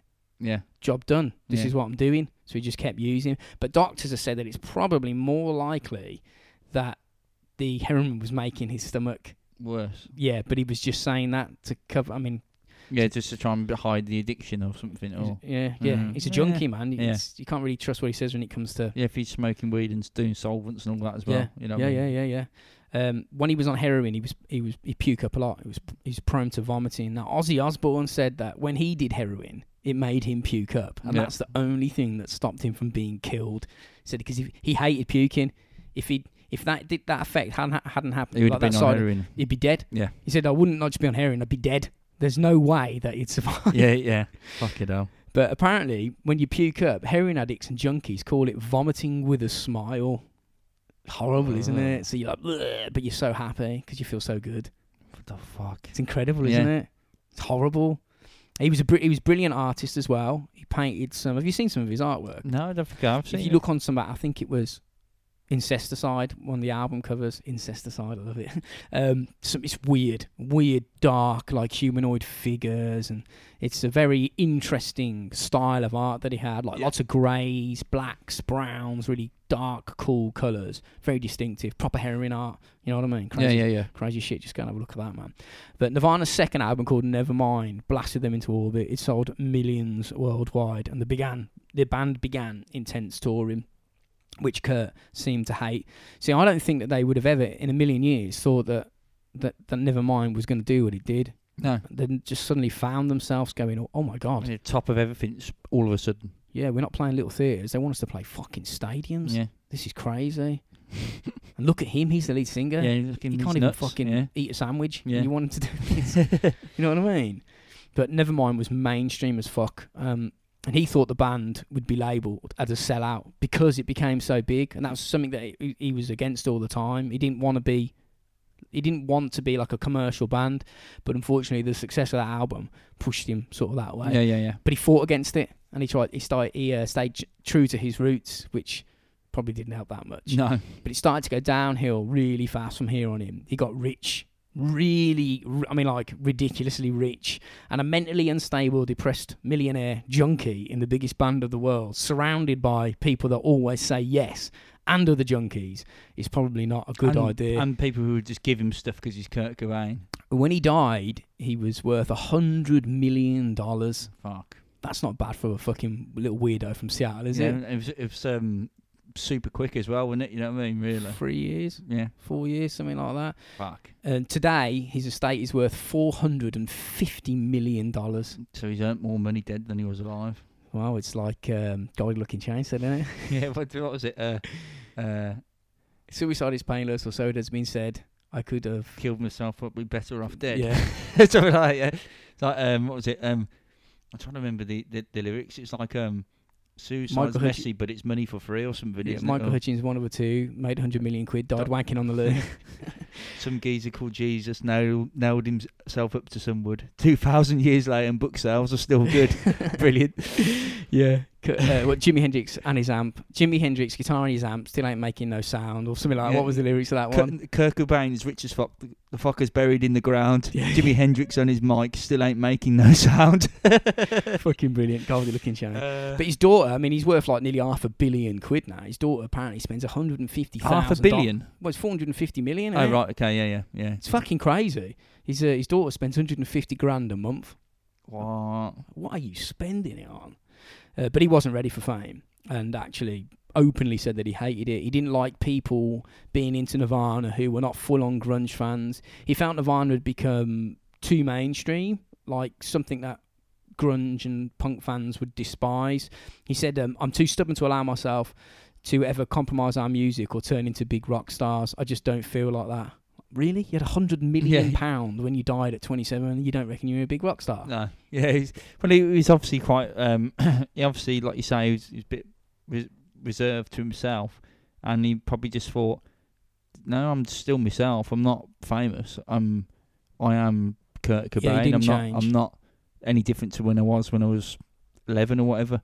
So, like he said, he didn't want to be famous, but his widow, Courtney Love, said that he wrote to every single major record label asking to be signed. I mean, who knows if that's true, but it probably is. Do you know what I mean? He hated discrimination. He didn't want homophobic people or racist people showing up at gigs, and he openly said as much, which is fucking fair play. Yeah. He felt like his cool little community of crazy little punk grunge fans, when the band were underground, they were really cool, his type of people. That little group, that community got bigger as Nirvana and Nevermind got bigger, and he started attracting in people that he didn't really like and that he didn't really want them to hear his music. He also said he didn't care about like bootlegging his music. He said you could just record albums and give them to your friends. I don't care. Yeah. Still made 100 million quid. Yeah, exactly, yeah. He said he didn't care about money at all. I mean, you can see that by the way he dressed and the way he behaved. He didn't change, not one single bit. He just stayed true to himself. At the Nevermind release party, when they released the album, him and the band got thrown out Having their own party. Yeah, she was just apparently just being off their heads and starting a food fight. Oh, wicked. I love that. Awesome, man. yeah. That's how much he thought it was mainstream. Fuck it, I'll get thrown out my own. Out my own party. He was like that. So, I read somewhere that like, security tried to throw him out after one arena gig. Like they'd done the gig and like everyone's doing their own thing, backstage party, and he was wandering around the mosh pit or where the people were, like just booting rubbish about and just mooching around. And the security tried to throw him out, thinking that he was a tramp. They were like, "Mate, get out!" And he's like, "What the fuck?" So I just fucking played in. They're like, "Nah, out, mate." What are you talking about? I'm Kurt Cobain, you can't. Yeah. They just hadn't got a clue. That's how sort of normal, I suppose, or abnormal you'd look if you thought he was a tramp. Yeah. He's a multi-millionaire rock star. Walking around kicking shit. They probably thought he was a tramp because he's probably looking for money or something that might have fallen out of people's pockets. Probably was. yeah. I don't care for money. He's trying to pick up money off the floor. He's probably trying to find drugs. Oh, 2p. Yeah. I bet he was trying to find drugs. Probably, yeah. Someone must have dropped some pills around here. Yeah. He thought he found happiness when he married Courtney Love, who was a fellow junkie. And she was also the lead singer of Hole, which is a great name for a band. Yeah. He married her in 1992, February. Now, a lot of Kurt's friends hated her, like openly hated her, saying that she was using him for her band Hole's own fame, just trying to publicise her via proxy of being near Nirvana. His friends also went as far as saying that she got him hooked on heroin, and the press loved that. Of course you're going to fucking love it. They love that shit. It was a junkie couple, something to run with there. And when Courtney became pregnant, the press went fucking crazy, claiming that Courtney was injecting heroin when pregnant, saying it's child abuse. It's going to lead to a junkie baby. Fucked up child. With medical issues or whatever. But Francis Bean Cobain, cool name, man. That is pretty cool. He's cool, isn't it? She was born on the 18th of August 1992, and she was totally cool. Now, Courtney Love didn't help matters because she claimed to have gone on a massive heroin binge with Kurt Cobain in early 1992. Now, this was around the time when Francis was conceived. She actually said that she binged for a couple of months. Yeah. So they knew that this was going on while she was carrying. Some of her friends were actually encouraging her to get an abortion, saying that the baby's going to Fucking hell. You know what I mean? Fucking get an abortion because your baby's going to be all mangled. How people are fucking arseholes, aren't they? You know what I mean? And Kurt Cobain's bandmate, Chris Novoselic, refused to go to their wedding and basically as like a... he's trying to make a stand here. And he said he was open about it. He said, I'm not going because I'm disturbed about the amount of drugs that they were taking. He's just trying to make a point, but you can't reason with a junkie. Yeah. And he was a full-on junkie at this point. Friends were getting really concerned, saying that their apartment was a complete fucking wreck constantly. They were in and out of rehab, struggling to stay clean, even with a baby. This was going on. Yeah. And this drug is a motherfucker, man. You can't fuck with it. No. The press went after him, knowing that it would sell papers and magazines, like forcing him into the mainstream media more, which he hated. He was sort of not knowingly doing it, but he was compounding the problem and making himself more famous by just being himself. Yeah. Bad. But he's stuck to himself, you know, which is good, I suppose, isn't it? So around all the media attention and public outcry that was forming, and in the days before social media, it was hard to publicly retaliate against the press or even defend yourself. I mean, like now, you can just go on Twitter and go, shut the fuck up. Yeah. Take a picture of yourself if they think you're a junkie and show that you're not or whatever. But during 1992, it got really bad for him, and he was seen in some really bad conditions publicly. Yeah. Clearly, he was smacked up during a lot of gigs. And the press were reporting that Kurt's in hospital, he's been arrested, he's overdosed, Courtney's overdosed, the baby's been born deformed. Yeah, all this shit coming out, yeah. So what he did is, when Nirvana played the Reading Festival, shortly after Francis Bean Cobain had been born, he turned up late on purpose, just to fuck with, because everyone thinks he's a smackhead. Yeah. So he turns up late just to fuck with people. When he actually came onto stage, he was wheeled onto the stage in a wheelchair as a headline act. Yeah. And dressed in like a white medical gown and had a blonde wig on. And the crowd were like fucking going nuts because they didn't know what the fuck. They heard all this in the press. Yeah, thinking he's fucked. Thinking it's bollocks, and he's coming on in a wheelchair in a medical gown. Oh shit! Yeah. You know what I mean? Yeah. Chris Novoselic, the bass player, was saying to the crowd that he said it's too painful to watch, and with the support of his friends and his family, he's going to make it. You know, playing taking the piss, playing.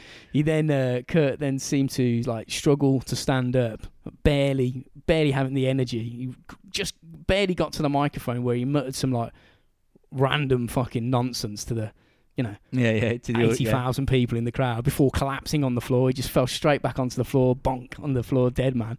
And everyone's going nuts because they think the press is right. Yeah. He's a junkie. Look at him. He then coherently, that's the important bit, he coherently stands up, picks up his guitar, and then just blasts the shit out of them all for like an hour and a half. And it was one of Nirvana's best, like regarded as one of their best gigs. Yeah. And it was a massive fuck you. It was fueled by anger, man. It's brilliant. Have you seen that? I've seen the clip at the beginning. I've probably seen a song or two through the gig, but I haven't watched a whole lot. So maybe that's what I'll have to do tonight. Yeah, do it, man. They rehearsed for that gig once. Oh, right, okay. The night before. And Dave Grohl was saying he thought it was going to be a complete disaster because he was just fucked up. Yeah. But he was wrong, man. Yeah. But he did struggle through a lot of that gig. If you watch him, he fucks up so much. Yeah. But I like it. Yeah. I like that because he's human. You know what yeah, I mean? that's it. And he's just probably off his tits as well, though, as well. Well, so. he was, yeah. Yeah, exactly, yeah. That's the thing. The press were right. Yeah. He wore the blonde wig, apparently, pretending to be Courtney Love.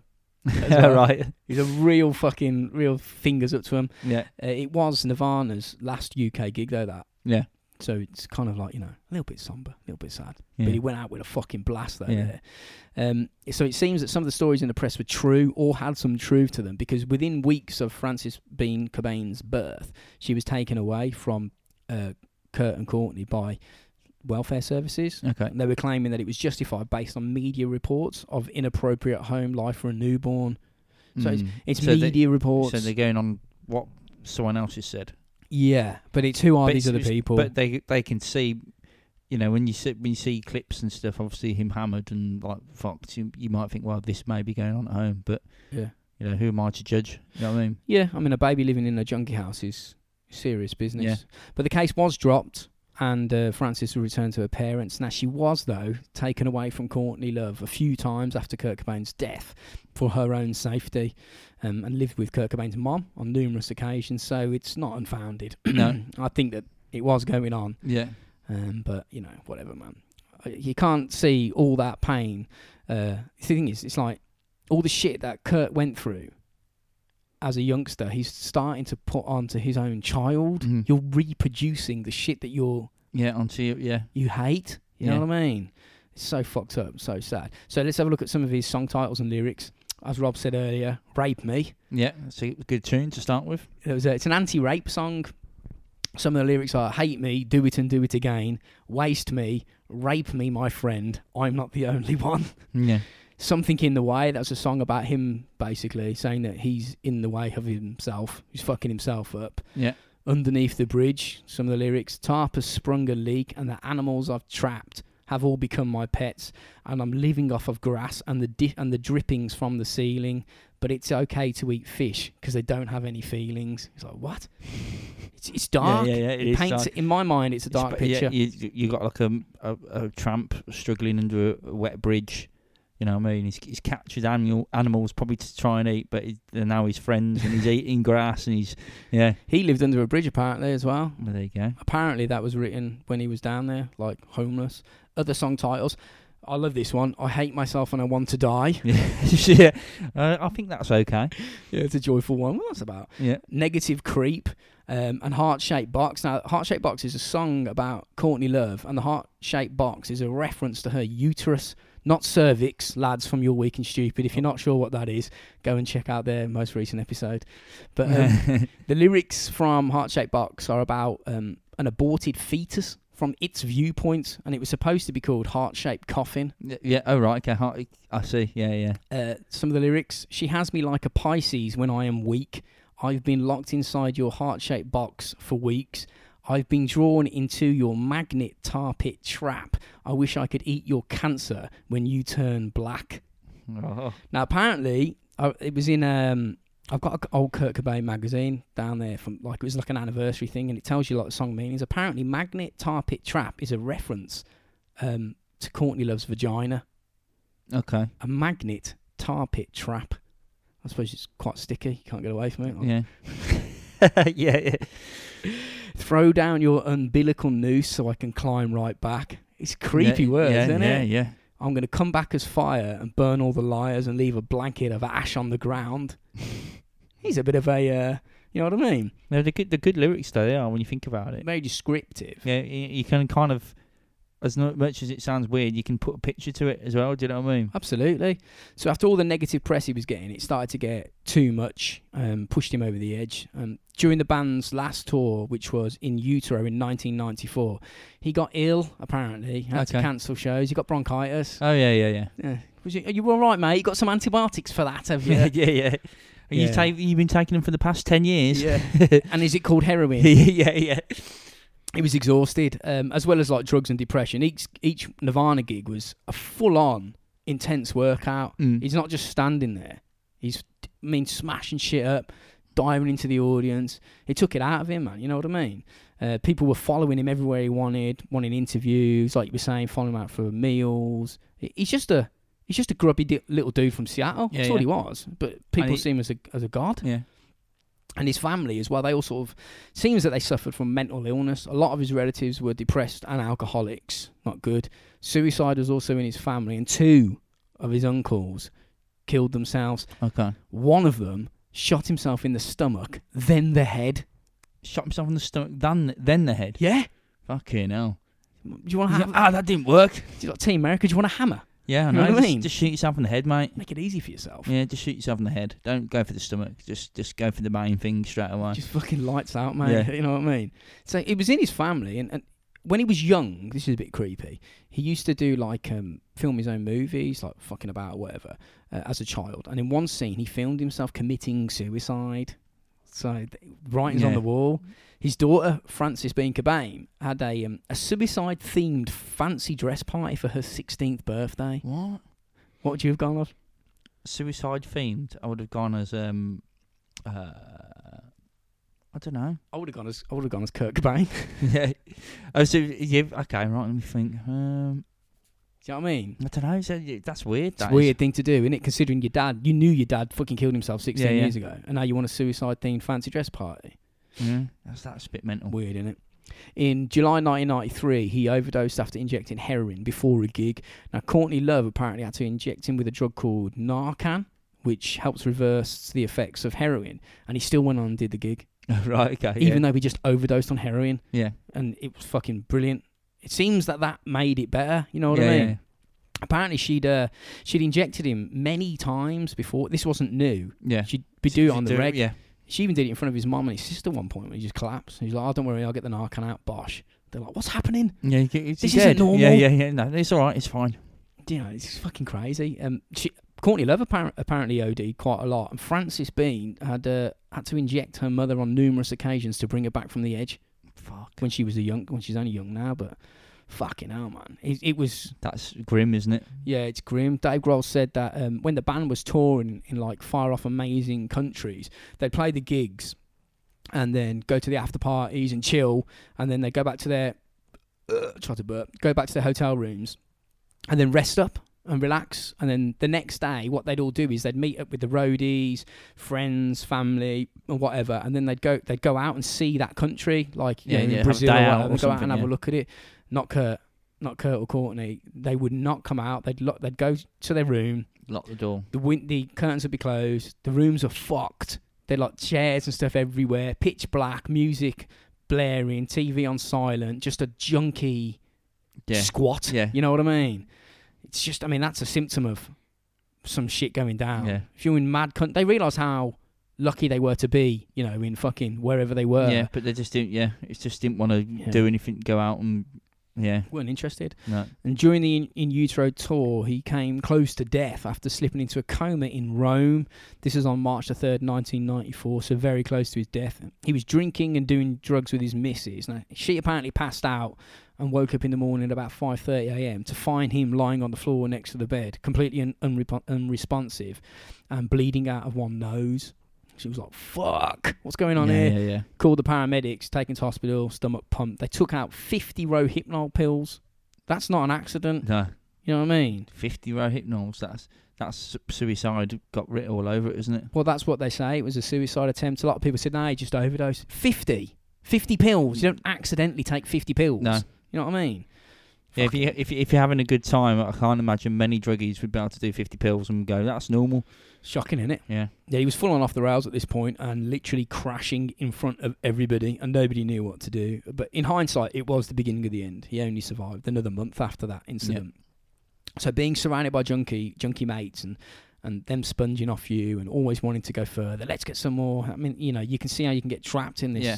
He said this once. He said, if you die, you're completely happy and your soul lives somewhere. I'm not afraid of dying. Total peace after death. Becoming someone else is the best hope I've got. Shark. It's fucking, you know what I mean? It's frightening to hear that coming from a friend. So we'll go on to his death here. So 8 days after Nirvana returned from Rome, where he overdosed, people close to him said that he was literally going insane. He was like not making any sense. He was like going off the rails. Relations with the band Nirvana were getting bad, and so was his relationship with his wife. On March the 18th, he had a massive row with Courtney. She called the police, and he locked himself in a room in the house with a handgun and said he was going to kill himself. So the feds came round and booted the door open to get him out because there's a risk of a life being lost. Yeah. And he said, I wasn't really going to do it. I was only fucking about. Whatever, man. That's not cool. Don't do that. On March the 25th, friends and family basically staged an intervention. They were getting... This is close to the end. Help. Yeah. Just catch him and... Fearing he was going to do something like bad. At this point, he was erratic and not making any sense. Now, Courtney threatened to leave him if he didn't get any help. And band members were saying, if you don't change, if you don't sort yourself out, it's over. The band's gone, yeah. We can't carry on because it's killing you. Yeah. Now, he sort of agreed. He played a little bit of lip service. So he was scheduled to fly to LA to like a posh celebrity rehab centre before he fucking hated them things anyway. Yeah. But before he flew on the 30th of March, he asked a friend to buy him a shotgun and a box of ammo. Now, shockingly, his mate did this. Considering everything that was going on around him, and they're staging interventions, and he's threatened to kill himself once already. What did he question why he's wanting a shotgun? Well, he did, and Kurt said that he wanted it for protection, like home protection from like trespassers. But still, whatever, man. That's he's paranoia. got guns already, isn't he? So something fucking going down here. So apparently, on the way home, he dropped the shotgun off at his house, and then flew to LA to the Exodus Recovery Centre for treatment. So everyone's thinking, thank God, let's see where this goes. He's turning. Yeah. He stuck rehab out for 2 days, only 2 days. Yeah.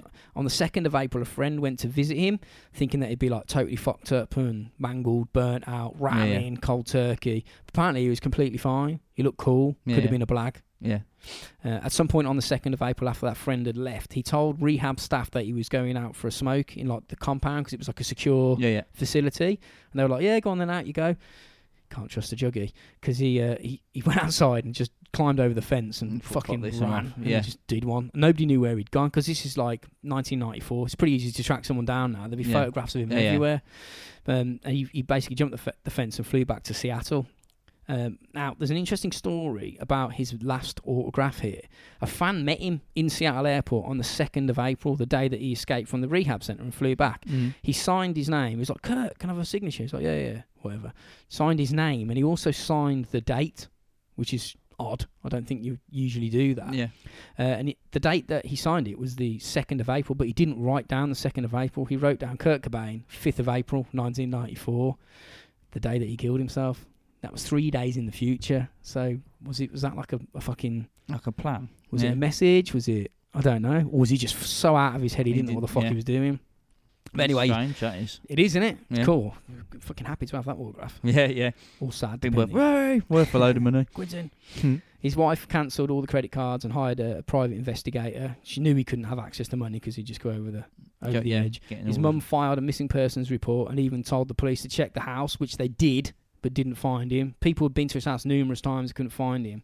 And sometime on the 5th of April, he barricaded himself into a greenhouse that was above his garage. He put a chair in front of the door, like wedging it down, took his driving licence out of his pocket, put it on the floor, so feds know who it was. He then wrote a rambling one-page seeming suicide note in red ink, which was sort of titled to his imaginary friend, Bodder, I believe it's pronounced, who, by the way, he blamed his imaginary friend for all the bad shit that had happened in his life. So it's kind of like, is that like a split personality, alter ego? Anyway, he put the note that he just wrote into a plant pot. He got a cigar box out, like a wooden cigar box that he used to keep all his heroin equipment in, like needles, belts, fucking spoons, lighters, or whatever, shit like that. He sat on the floor, took his deer hunter hat off that he used to wear all the time. He injected himself with a massive quantity of heroin, enough to kill him. He picked up the shotgun, put it under his chin, and then pulled the trigger with his thumb. And that was it. Yeah. Matter of fact, over. He was dead for they reckon between 2.5 and 3 days before he was found. When did they find him? What day? They found him on the 8th of April, just before 9 o'clock in the morning. It was found by an electrician called Gary Smith. He was installing a security system. Now, the shotgun was still on his chest at this point. His body was completely undisturbed. Yeah. He looked through the windows because he was knocking, trying to see if there's anyone in, and he thought that it was a mannequin. Lying, okay, right. Which is a bit weird, but Kurt was really into like human anatomy, and he collected like baby fetuses, like plastic baby fetuses, and hollowed out weird shit. Yeah, if you look at it in YouTube, you'll see it all. And he had them dotted around the house. So he thought it was that, and then he was like, "Nah, man, that's a person." He thought he was asleep. Then he thought, "Is that Kurt Cobain just asleep?" And then he saw all the blood apparently that was pulled up on the floor come out of his ears. According to the medical report, obviously heroin was in his system. Yeah. And traces of Valium were also in his blood. The amount of smack in his bloodstream was enough to kill a person dead. Yeah.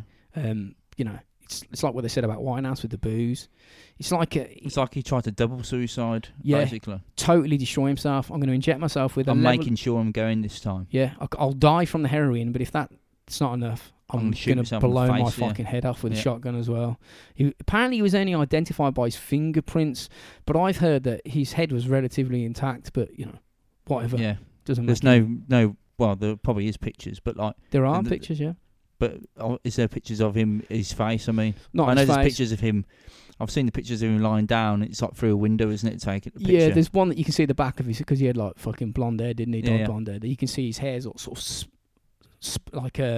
fanned out on the floor, where his head's gone back and hit the floor with force and like fell backwards. And it doesn't look all mad. It just literally looks like a normal person lying down. But whatever, man. Before his death, neighbours said that they'd spotted him wandering around a park, looking ill and confused. And the police also think that he was aimlessly wandering around town for a few days before his death. Now, shockingly, obviously he was found on the 8th. He was already dead. Yeah. Courtney Love OD'd on the 7th of April, whilst everybody was looking for him. So she's cancelling his credit cards because she wants him to be okay and not be a junkie. But meanwhile, she's overdosing whilst all this is going on. Yeah. So and you've got a kid. It's just fucking nuts, isn't it? Yeah. And then there's like, have you seen the image of him holding that shotgun, it was an assault rifle or machine gun with it in his mouth, and the band members around him all smiling and laughing at the camera, and I'll put that on as well, and he's sort of in the middle with a fucking gun in his mouth. I'm sinister just trying now, to find, man. Yeah, I'm just trying to find some footage, you know what I mean? Some pictures of it, yeah. He also said it was better to burn out than to fade away, and that in his suicide note, he said he killed himself because he didn't want to put Frances through a divorce. What? You're fucking up your own child the way that you hated your parents doing to you, but you're doing it in a worse way, man. Yeah, that's fucking But it maybe though he doesn't see it like that. But he obviously doesn't, because he wouldn't have done it, surely. Do you know what I mean? Yeah. It is fucking crazy what can happen to you. Yeah, how you can spiral out of control. And I want to mention here, like Nirvana Unplugged as well. If you listen to Nirvana, you'll hear him screaming and shouting. You got a lot of people saying, "Nah, man, you're not a very good singer. You're just shouting behind distorted guitars." When they did Nirvana Unplugged, which is just a breakdown, almost completely acoustic, he could sing like a fucking legend. It was an absolute fucking... His voice was amazing, so check that out. Absolutely go and check Nirvana Unplugged out. That's it, yeah. This ain't him. No, but it's like a recreation sort of thing. Yeah, of it. that's and you're right with that. If they're right by that, it's just the blood on the side. There's no like face gone and all that. Well, I read I think we mentioned it when we did an episode before, but it was apparently a lower caliber shotgun, and he bought that so he wasn't going to hit anybody running around the house. If he shot at a trespasser and missed and he hit the wall, it's not going to go through. Yeah. It would be, it'd be relatively safe. So that's why it penetrated under his mouth, through the top of his jaw, and into his head, but it didn't exit his head. Apparently, right? I don't fucking know. I might be wrong. Yeah. Okay. So that's that then, ladies and gentlemen. Yeah, man. Kurt Cobain and Amy Winehouse. Fucking mad, innit? Cray. All leads to drugs and shit, doesn't it? Yeah. Mixed up people. But thanks for listening. I've been whittling on long enough now. I thought it was going to be quite a long episode, but anyway, if you want to contact us, you know what to do, people. Yeah. Just fucking find us. Just on Google, just type in Robots for Eyes. If you want, email us. Obviously, you can message us through Facebook and Twitter and stuff. And robotsforeyes@gmail.com. Yeah, man. Yeah. So until next week, which will be the third and final instalment of the Sparrow trilogy, have a good week, everyone. And we'll see you next weekend. See you later.